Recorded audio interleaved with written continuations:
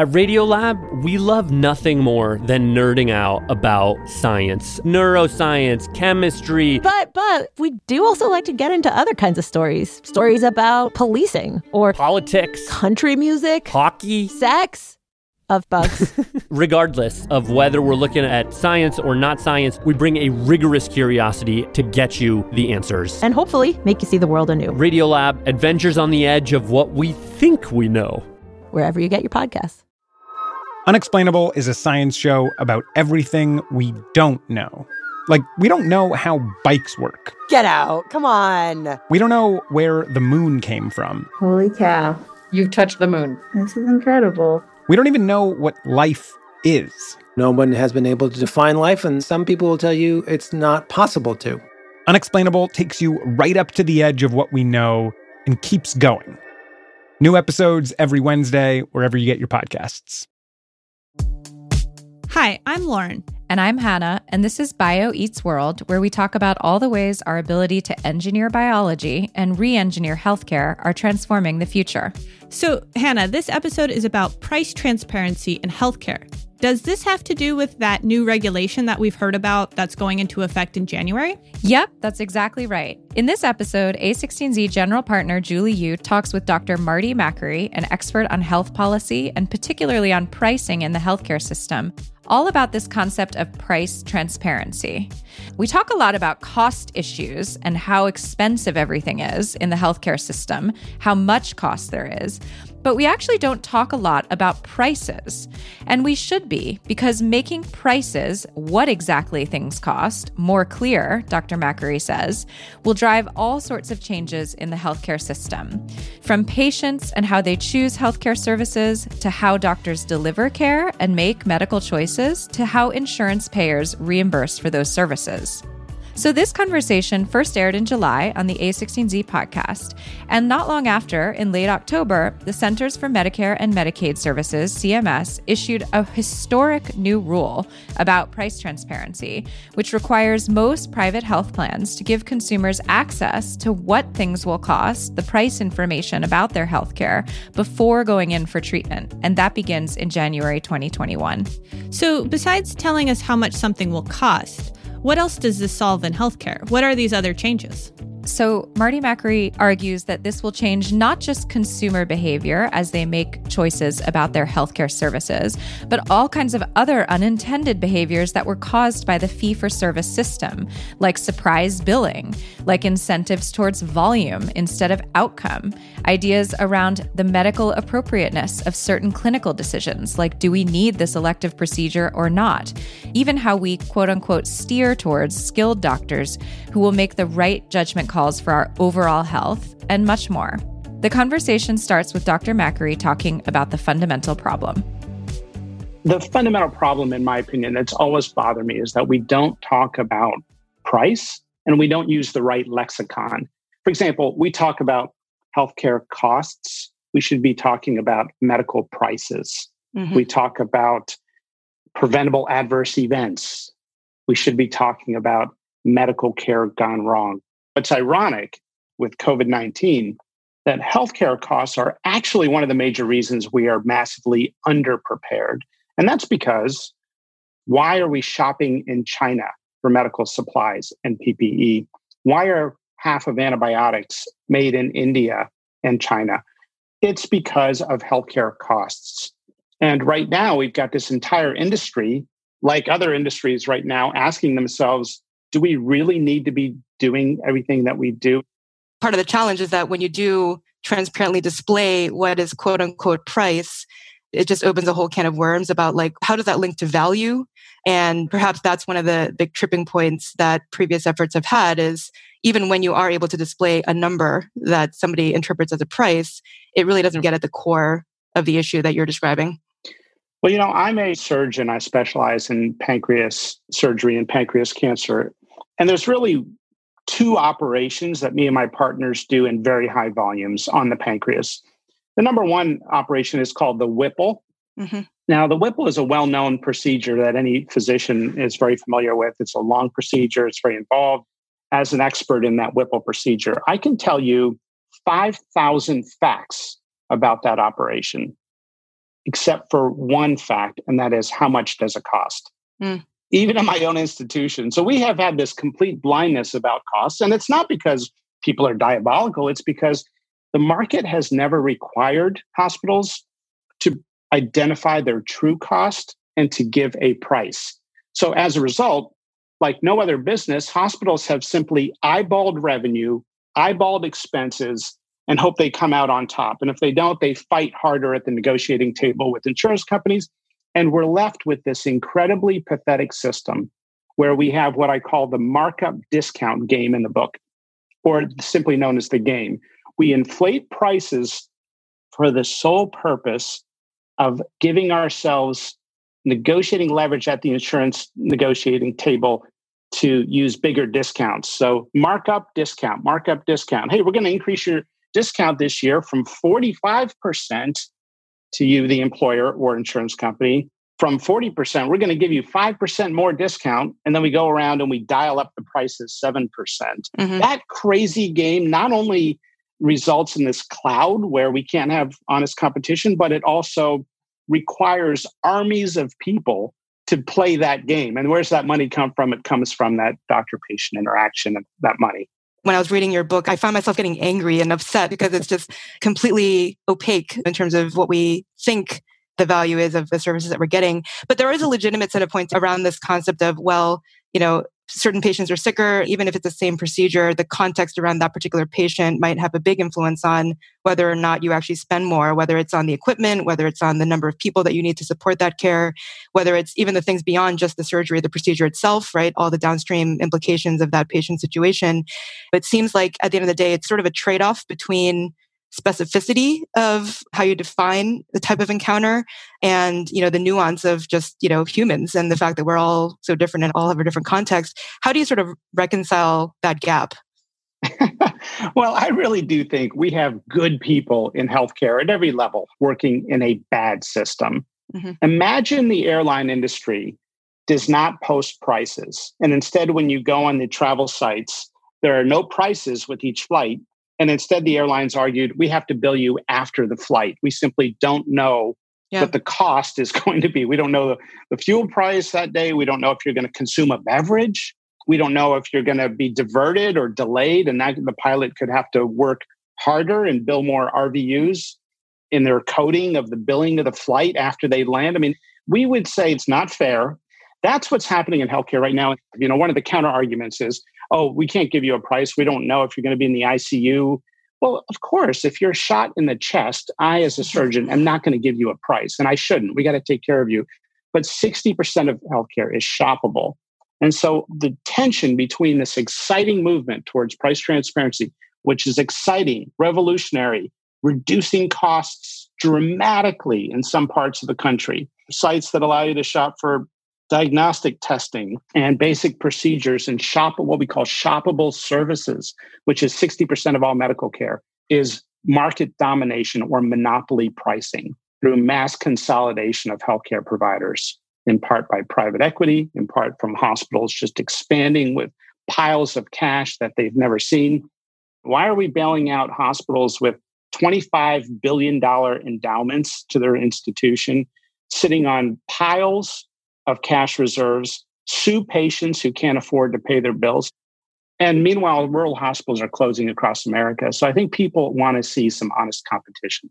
So first of all, as we know, there are federal policies that have been put into place that will compel hospitals to publish certain aspects of quote unquote price.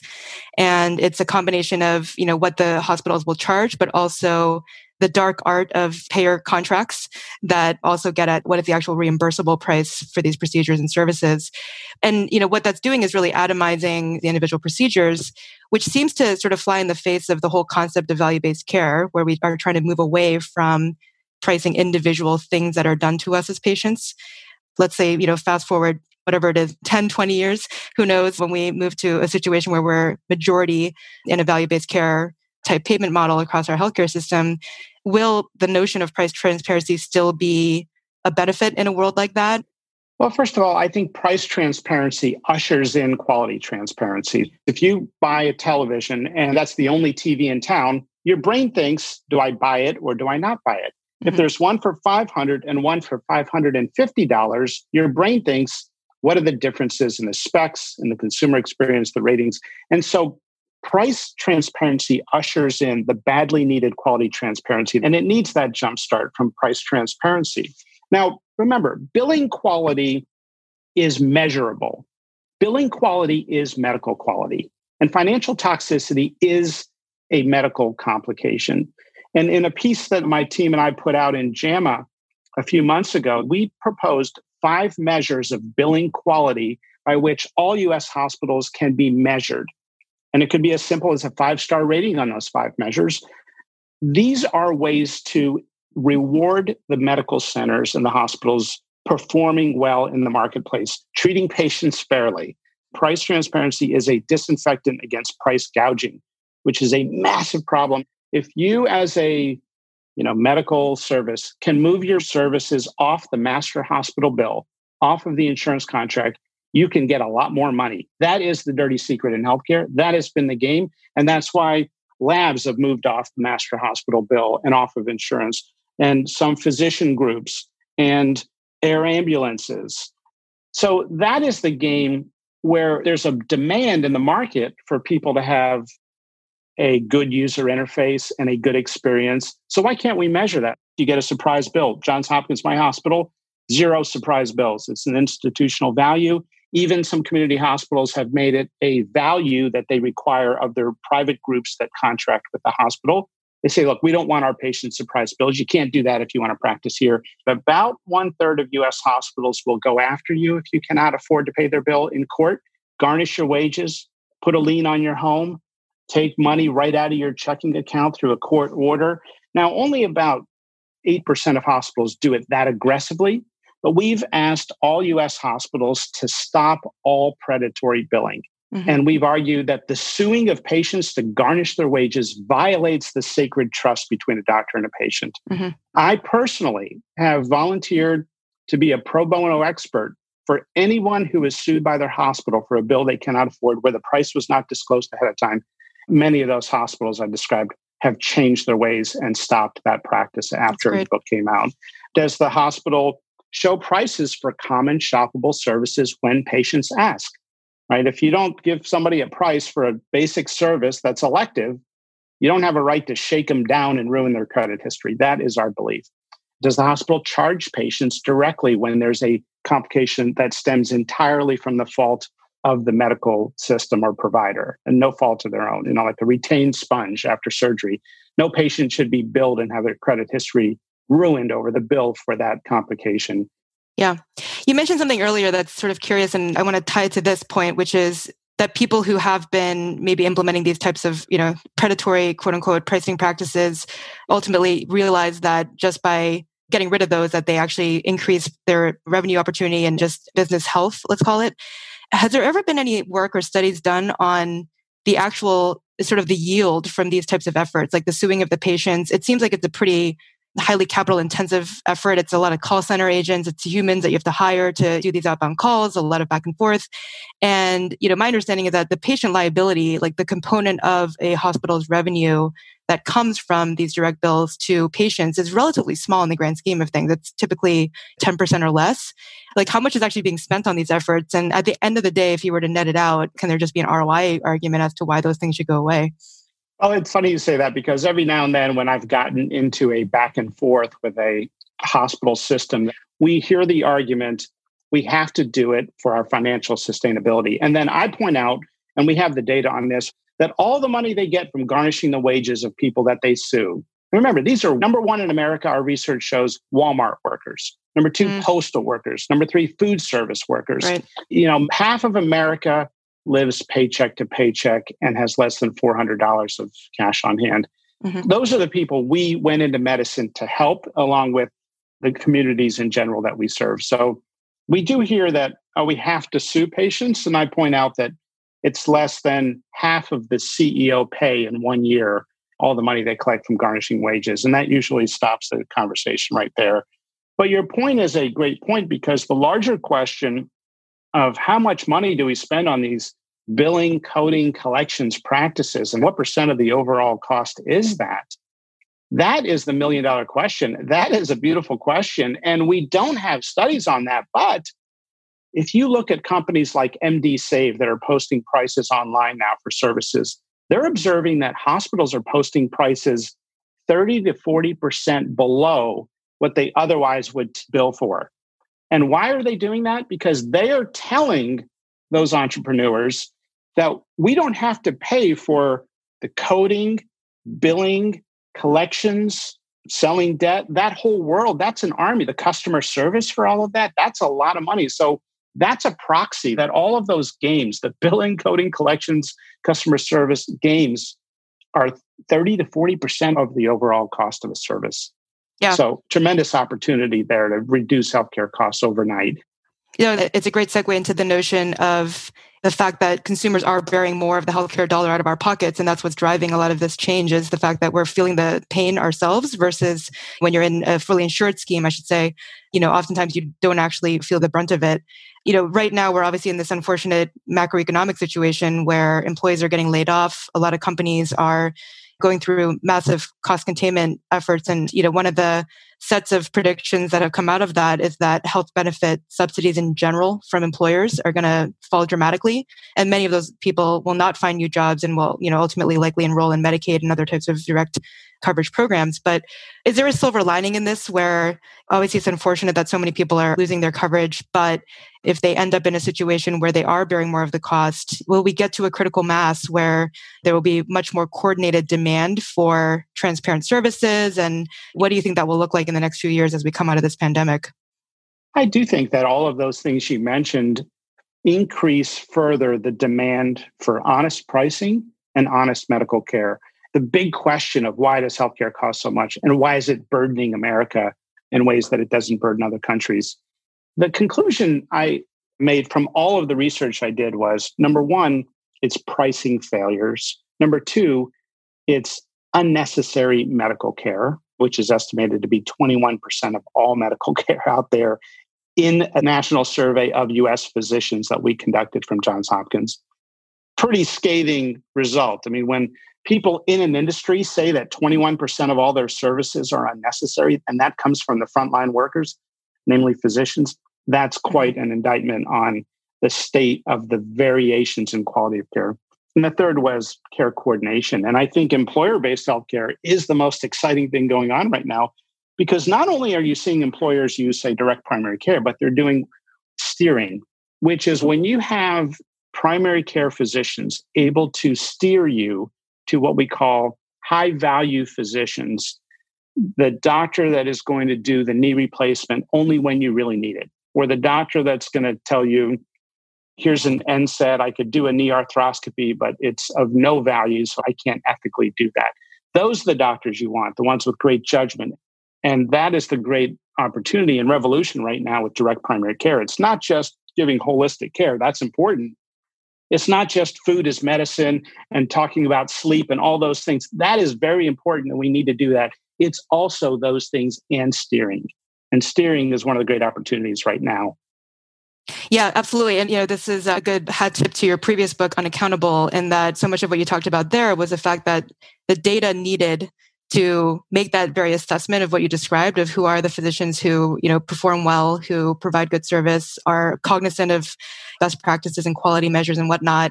Oftentimes that information is solely known by peers, by other physicians, not necessarily things that you can discern from data, nor based on patient surveys, which often maybe actually focus on the wrong things, like do they have good parking options and is the office clean and things of that sort. Do you still believe that the premise of getting that information in a peer type motion is the right way to go about making those assessments? And have you seen any successful efforts to actually implement that in real life? I do see now informed patients that we really didn't see the magnitude of which when I penned that book. And that is, back then, people used to come to me and I would talk about, we could do the operation laparoscopically. We could give it 6 months and see if there are any problems with someone's hernia. And we would give many options. And at that time, many patients would tell me, they'd almost be tuned out when I give them the options. Doc, whatever you want to do, whatever you recommend, I will do. Now people are coming in saying, hey, I went to my physician. He recommended this. I looked it up. I found out there's other ways of doing it and there are other options. I'm here to discuss that. So we are living in the era of the empowered patient. We should be using a patient-centered lexicon. And that really drives the issue, right? All of a sudden, now you can resonate with everyday folks, just like in the banking industry. Once we started using real terms instead of collateralized debt obligations, we could actually say spending your money, that they're using your money to take risks where the American people bear the risk of those risky financial moves. So I think it's an exciting time. And it's also thanks to the many entrepreneurs that are facilitating this. Maybe switching gears to kind of the current moment in time and the fact that, so many of the guidelines that are in practice today haven't necessarily been updated to reflect, modern practice, modern patient dynamics, things of that sort, or don't have, real credible RCT type evidence behind it. And therefore people sort of dismiss it saying there's not a trial and therefore it must be wrong or it must not work.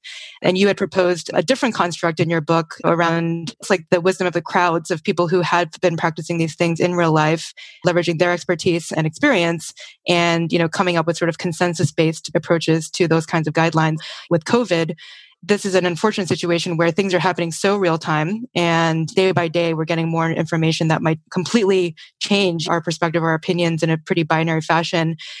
Do you see ways for that framework to be applied in situations like this pandemic where things are moving so quickly, where we don't have a body of real world evidence and experience to pull from? One of the barriers to scientific advancement, in my opinion, has been the dogma that randomized controlled trials are the only type of scientific method that can tell us whether or not something is true. Mm-hmm. And that old-fashioned approach, which is not wrong, it's just incomplete, has really been a major barrier. For example, new therapies for COVID-19 have been going through the same protocol that we have for lifestyle medications and obesity drugs and chemotherapy that may be 1% better than the last chemotherapy. When somebody jumps out of an airplane and you ask the scientific question, does a parachute work to save their life?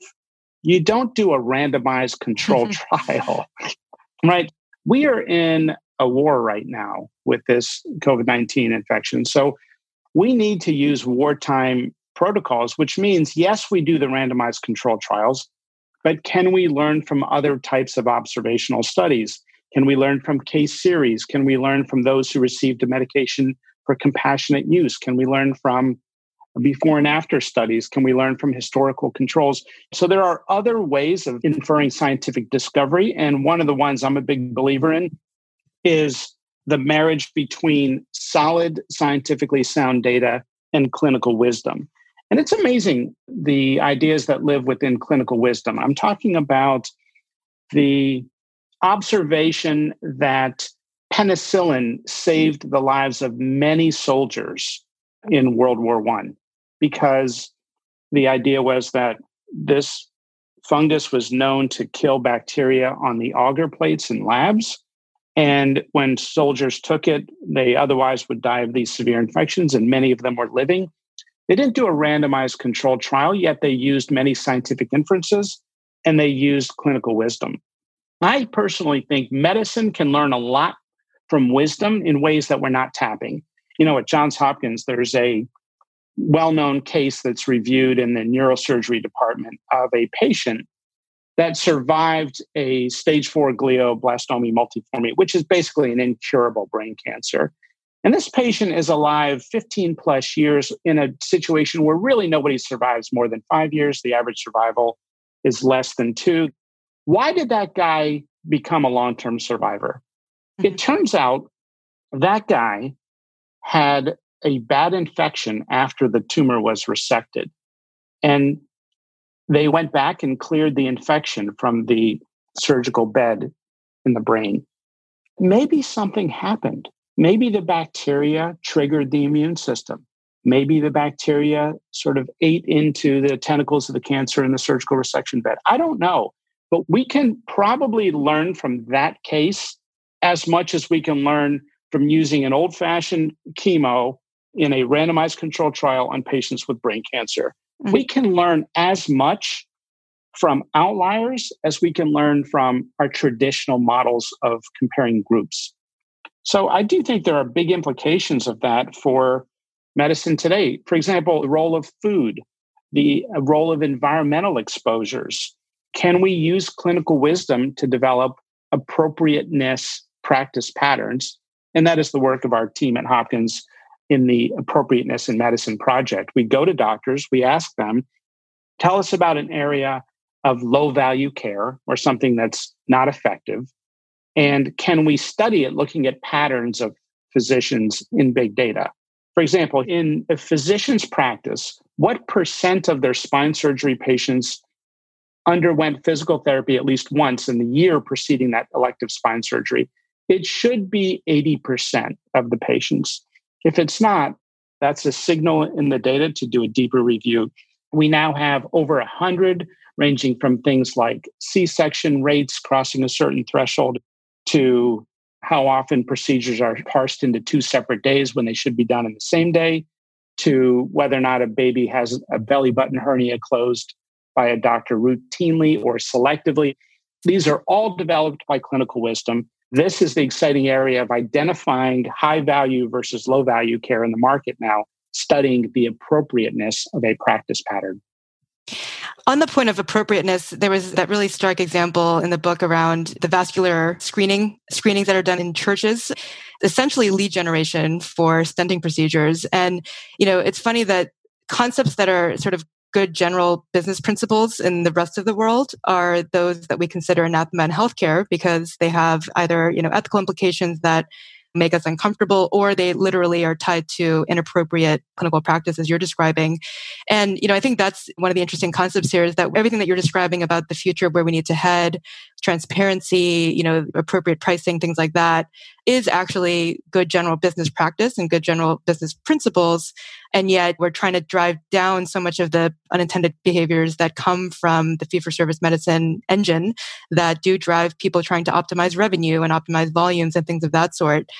I guess my sort of high-level question is, can we have it both ways? You appropriately balance those things while still giving individual providers and, provider groups reasonable economic incentives that have a capitalist nature to them, but without violating the trust and the ethics surrounded with some of the practices that you described? There's really no perfect incentive when it comes to medical care to pay physicians and hospitals. On one hand, people should be paid for their hard work and compensated. On the other hand, if it is a completely flat model, as we've seen in some experiments, the incentives can go the other direction. And ultimately, we rely on the ethics and the sense of personal calling to the profession that lives within inside each human being that practices medicine. So I'm not convinced that there is a perfect payment model for physicians. I think any model has perverse incentives.